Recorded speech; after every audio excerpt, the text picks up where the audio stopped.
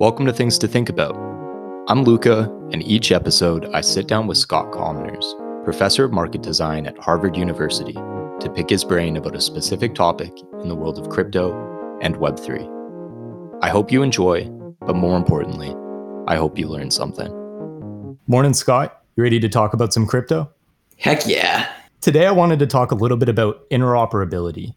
Just to level set a little bit and to start the conversation, what does interoperability mean to you, and what does it mean in the context of Web3? Cool. Great question. So first of all, interoperability is it's a technical term, but it's one of the nice technical terms that basically means exactly what it sounds like, right? It's inter and operate. Interoperability is the concept or feature of being able to cross connect and sort of connect one platform or a data structure or some information, in many different ways and, to many different purposes, typically around sort of a single technology standard, right? So you might have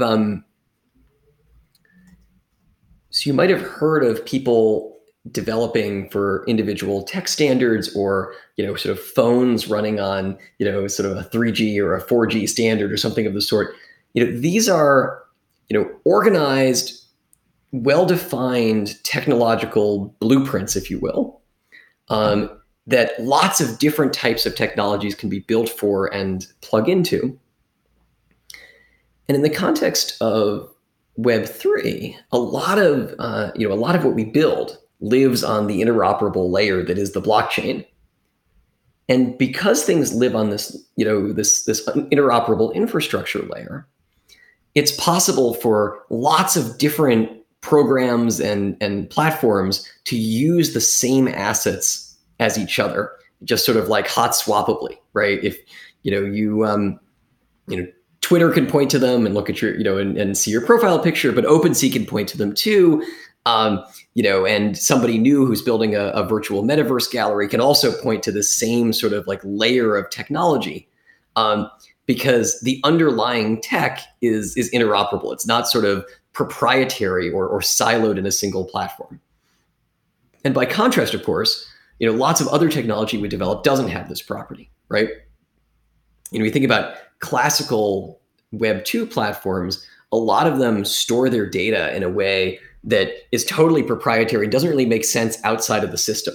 Right. So even when you take a full data export, it's really hard to make any sense or use of it because it just doesn't arrive in a format that is directly useful. Meanwhile, sometimes you see standardization. So you see many different platforms come together and sort of agree on a standard that makes the information interoperable in a way it wouldn't have been before.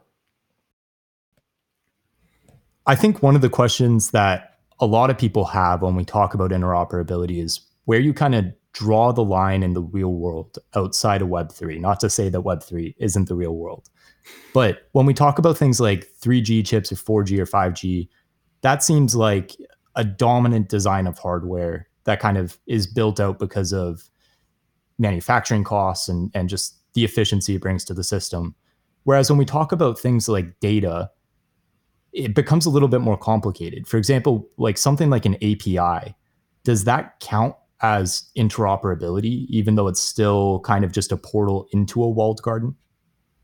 Yeah, it's a great question. So first of all, things can be more or less interoperable and more or less portable than each other, right? And often we find ourselves, exactly as you say, like in the case of cell phones, the reason we adopt tech standards is because it's so much more efficient to be able to have sort of a single class of networks that many different manufacturers can plug into and send signals in the same way, right? Could you imagine how inefficient it would be if every cell phone company had their own structure of cell network signal? For example, and they already have their own networks, right? Although they share them and there's a lot of overlap in usage across different cell platforms. But imagine they all had totally different signal encodings. Now, like, presumably the companies that build the towers have to build ones that can manage all these different encodings. There's no way to like make an emergency call on somebody else's network if you don't happen to be near your own network. And indeed, I mean, there have been competing signal standards and so forth over time, and they lead to differences in physical manufacturing.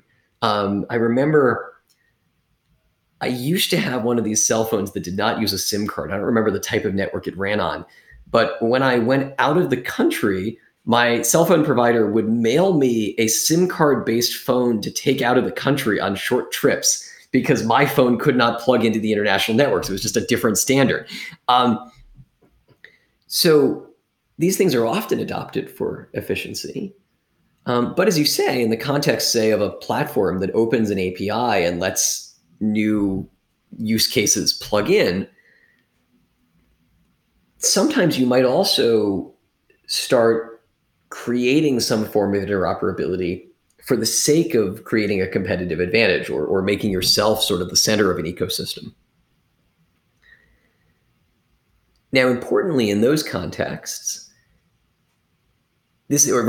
first I should say, towards your question, like, is this interoperability? I mean, yes, at some definitional level, it is, right? Interoperability is making different computer systems connect to each other, or like making information usable across different systems, sort of causing them to share the same architecture and the same data streams. And so plugging into an API is interoperation, right? We're taking one system and making it interoperable with another.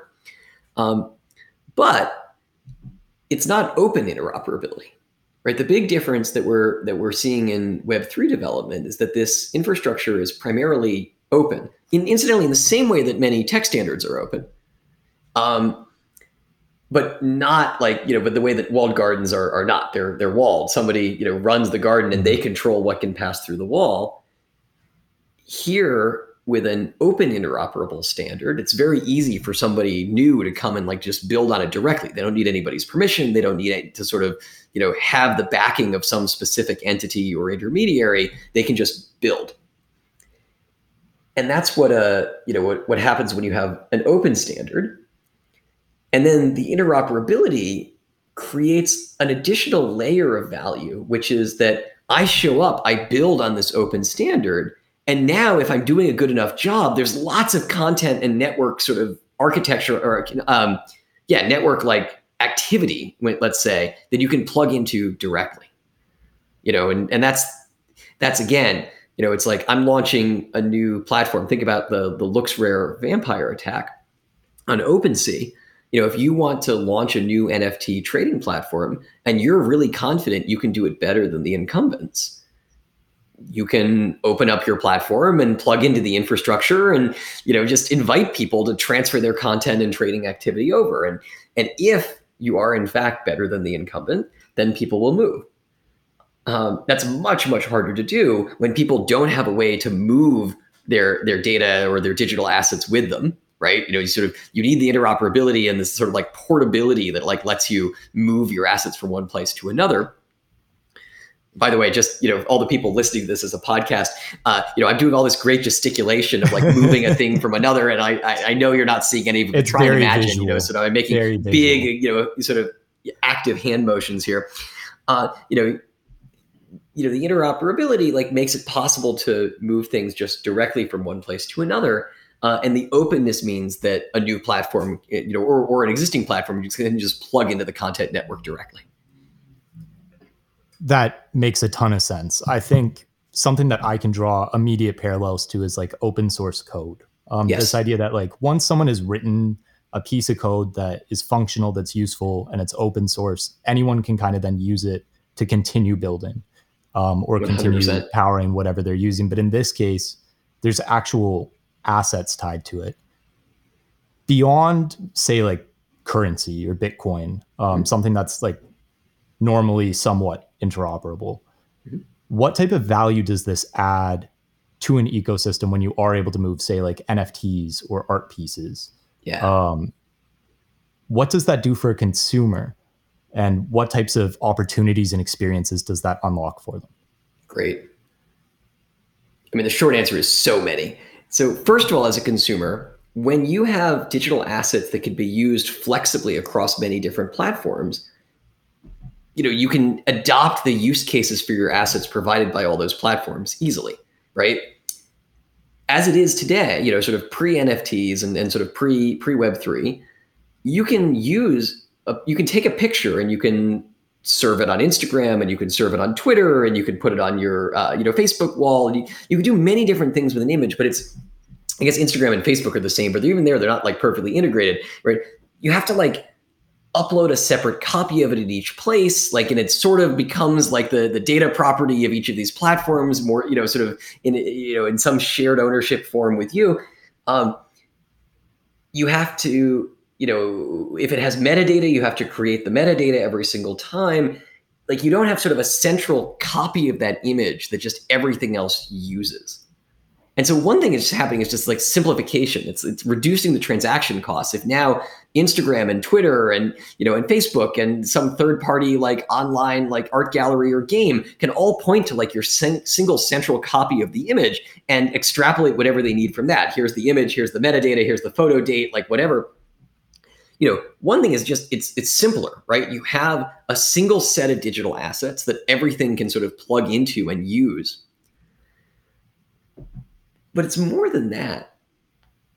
First of all, you can use things in new creative ways, right? People can provide services that are transformative to whatever asset you own, right? And we've seen this with derivative projects, right?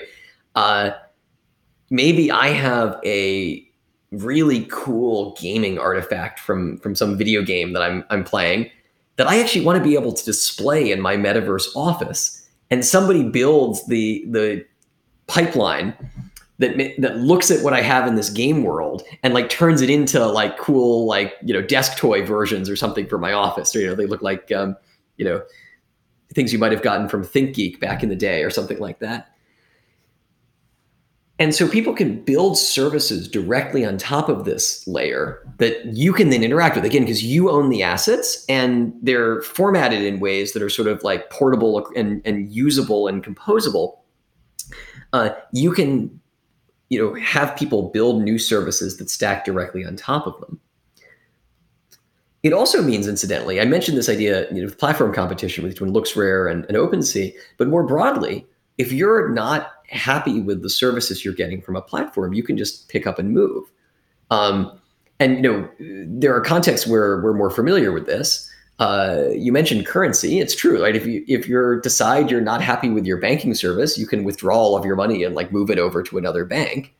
If you decide you're not super happy with your social media platform, these, in the Web 2 world, there isn't really a way to withdraw all of your content and carry it over to a different, social media platform, right? First of all, the platform might argue that they own a lot of the content. But second of all, again, even as I said, even if you can extract it, it's not like there's sort of a natural way to load it up into some other platform unless they write some very complicated interpreter. Whereas in the Web3 world, if a new platform shows up, cost of portability is pretty low. The system's interoperable. If you're not satisfied with the platform you're on, you can just walk. You can move your wallet's pointers to the competitor. And that creates a fascinating new competitive dynamic, which I think should, it's early days and we'll have to see what happens. But Christian Catalini and I wrote that we think it's going to do things that give more power to the consumer, right? It sort of provides a strong incentive for platforms to actually like want to retain their consumers by investing in quality of service. And then I guess the funny thing is, right, we're talking about a property. I was writing something where somebody told me that the word interoperability was jargon and like it was just non-standard outside of economics. And I was like, really? Like, doesn't everybody think about this? And the answer, it turns out, is no. I've known it for a long time. I'm sure that doesn't happen to you a lot. Never. No, it's actually funny. Like, you don't have any intuition for what is and is not jargon inside of your field. Like, interoperability is talked about so frequently within economics, especially among the people who study industrial organization and market structure. and or the economics of technology and innovation, that I really didn't know that this wasn't something that everybody thought about. And even more, I learned about it before I became an economist, because my brother was like involved in writing some big interoperability case study. And so like, I presumed, it was, it's talked about by everybody, isn't it? Isn't it the talk of the town? But no, but consumers aren't familiar with the concept per se, but they're certainly familiar with the idea that like some types of information is harder to move from place to place, and that service efficiency goes up when things are more portable, right? So if you think about like Shopify, or any of these online shopping platforms, sort of shopping marketplace platforms, there's a handful of them where you create sort of an account with the platform. In fact, I actually don't remember. It's like some of them do this, some of them don't. Maybe Shopify doesn't. It lets you create an account with each individual shop holder, but not like a master Shopify account that you plug into everything else. But like by contrast, like PayPal is like a master account that you plug in everywhere.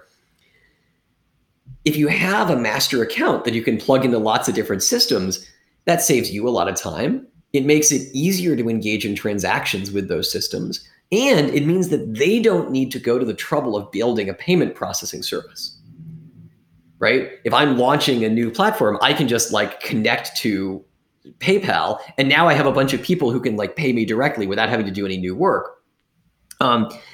That's what interoperability means in the ordinary consumer experience. And the big change with Web3 is that we're going to start seeing that. In fact, we've already started seeing it with lots of different types of digital assets, rather than just like access techniques like, payment processing systems or password managers and stuff like that.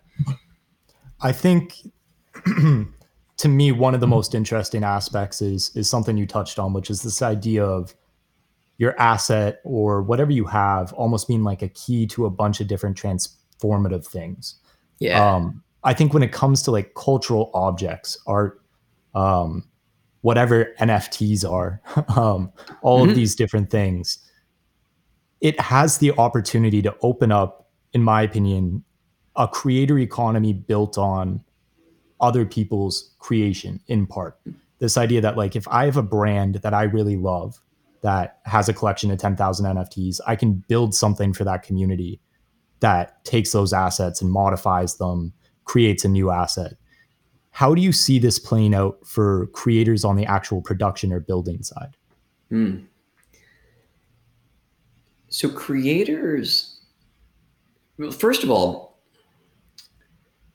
one of the fundamental benefits of Web3 for creators is just that it gives them this entire space that they can access, right? That if you're entering as a new creator, you're not entering blind, and you're not entering without a network, right? You can plug into this massive network of people and this infrastructure layer that like gives you a way to bootstrap trust and all of these different features, right? You can just so the barriers to entry are much lower in some sense.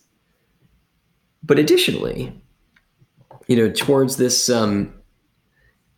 question of how it's, like what does that mean in practice, right? Like that's the high level. You're a new creator, you can show up, you can like start like building and start creating NFTs or start creating some form of video content or whatever it is, and like plug it into this ecosystem. Okay, fine.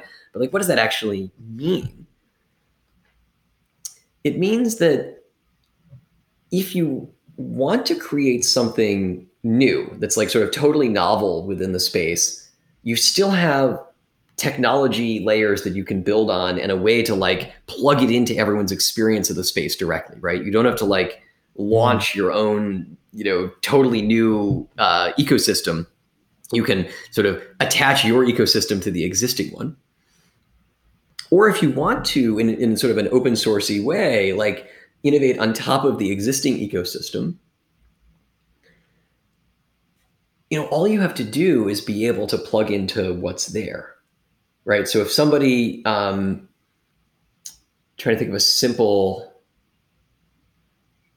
if somebody wanted to do like, transformative derivatives of NFTs, all they need to do is, allow people to connect their wallet and, and the wallet sort of displays which NFTs in the series they have, and then they produce them. So like a simple example of this, around the holiday season, somebody in the chain runners community created a derivative project called the Santa Runners, where for every chain runner NFT you had, you could mint, I think for free plus gas, if I remember correctly, you could mint a copy of your chain runner with a Santa hat.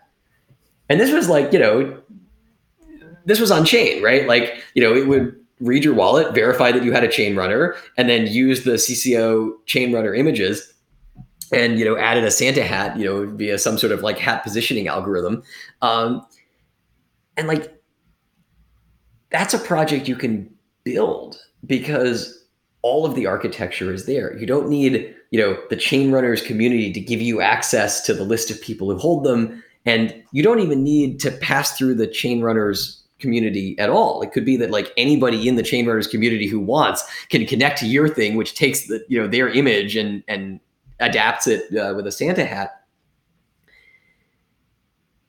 And so that's very easy in some sense. It's like much easier to start out because you don't have as many individual barriers and layers to being able to like build whatever derivative you want to produce. And at the same time, there's this massive sea of things you could be doing, could be connecting to. Whether it's building a direct derivative or just like, providing something that sort of connects to an existing community, right? Maybe you're going to like, create some sort of online forum that's only accessible to Thingdoms holders or something. All of that is just there. And you don't have to do any special technological like adaptation, right? You don't have to like learn some, platform API to plug into it. It's the same language in which you're like just doing your project to begin with.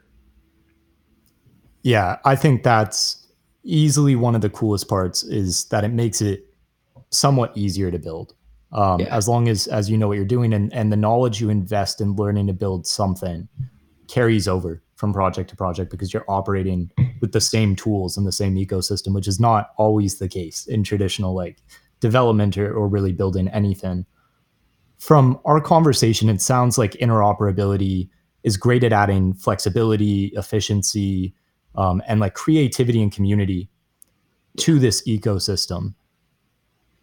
Is interoperability always a good thing? I mean, there's a question of like a good thing for whom, right? There are some platforms that benefit from being walled gardens. And while interoperability might be good, and indeed, right, I talked about like the competitive pressures that are created by interoperability and portability, like, somebody loses in the context of those competitive pressures too, right? You might not, or at least someone could potentially lose, right? Like my personal view is that a lot of these contexts are going to turn out to be, net positive sum. Basically, the Web3 way of building is going to make many platforms in the long run more valuable than they could be in the Web 2 mode. And so in that sense, it might be a false economy to have a walled garden in lots of these spaces, right? Like it's possible that the value maximizing social media is actually one that shares a lot more value with the users. But leaving that aside, right, there are some platforms or products that benefit from being cut off from everything else because they have sort of an established network effect or other reason to try and maintain their competitive advantage through locking down data and digital assets. The other thing, of course, is interoperability can pose security risks of different forms, right? You don't want to for all the reasons it's easy to launch a project in Web3 and it's easy to plug into an existing content network. It can also be really challenging to figure out like who's building for real. And like, it's easy to establish trust because so much of the trust lies in the code and the architecture. And yet, sometimes that trust is too easy to establish, right? Like, there are lots of, malactors. And, one of the things that having interoperability and sort of open development means is that people can arrive and build without being vetted in a way that often means that, often has the advantage that people who wouldn't otherwise be able to like make it through the system and like get to the forefront can do so. But by the same token, right, like some amount of vetting and care about who has access to APIs and, can actually be really important for, sort of preventing malactors. Right? You think about like if you're a financial services company, you're typically going to be, again, I'm not a lawyer. I gotta say it at least once this episode. But I'm not a lawyer. But if you're a financial services company, presumably you're very careful about who has access to your API, and not just because not just for like reasons of like competitive pressure, but because this is important for the security of your product. And so in that sense, it's not interoperability is not strictly good, but it often, even in contexts like that, when you sort of pair it with the right types of institutional infrastructure and oversight and so forth, can still, I think, like lead to more value on net. But it's about how a combination of like having it and then deploying it very carefully. I was going to say, like many of our conversations, it sounds like it comes down to it's a gradient, and the real value lies somewhere in a hybrid between the two. Systems that use interoperability when it's useful, when it does maximize value to consumers, when it does genuinely make products better. For example, being able to take your content from social media platform to social media platform, the interoperability of NFTs with marketplaces.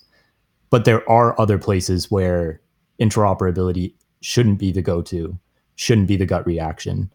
I think that's fascinating. I just wanted to thank you for joining me and having this conversation. It's always incredibly enlightening to hear your perspective on this stuff. So thank you. No, my pleasure. Thanks so much. It's always tons of fun. Stay thingy. Stay thingy.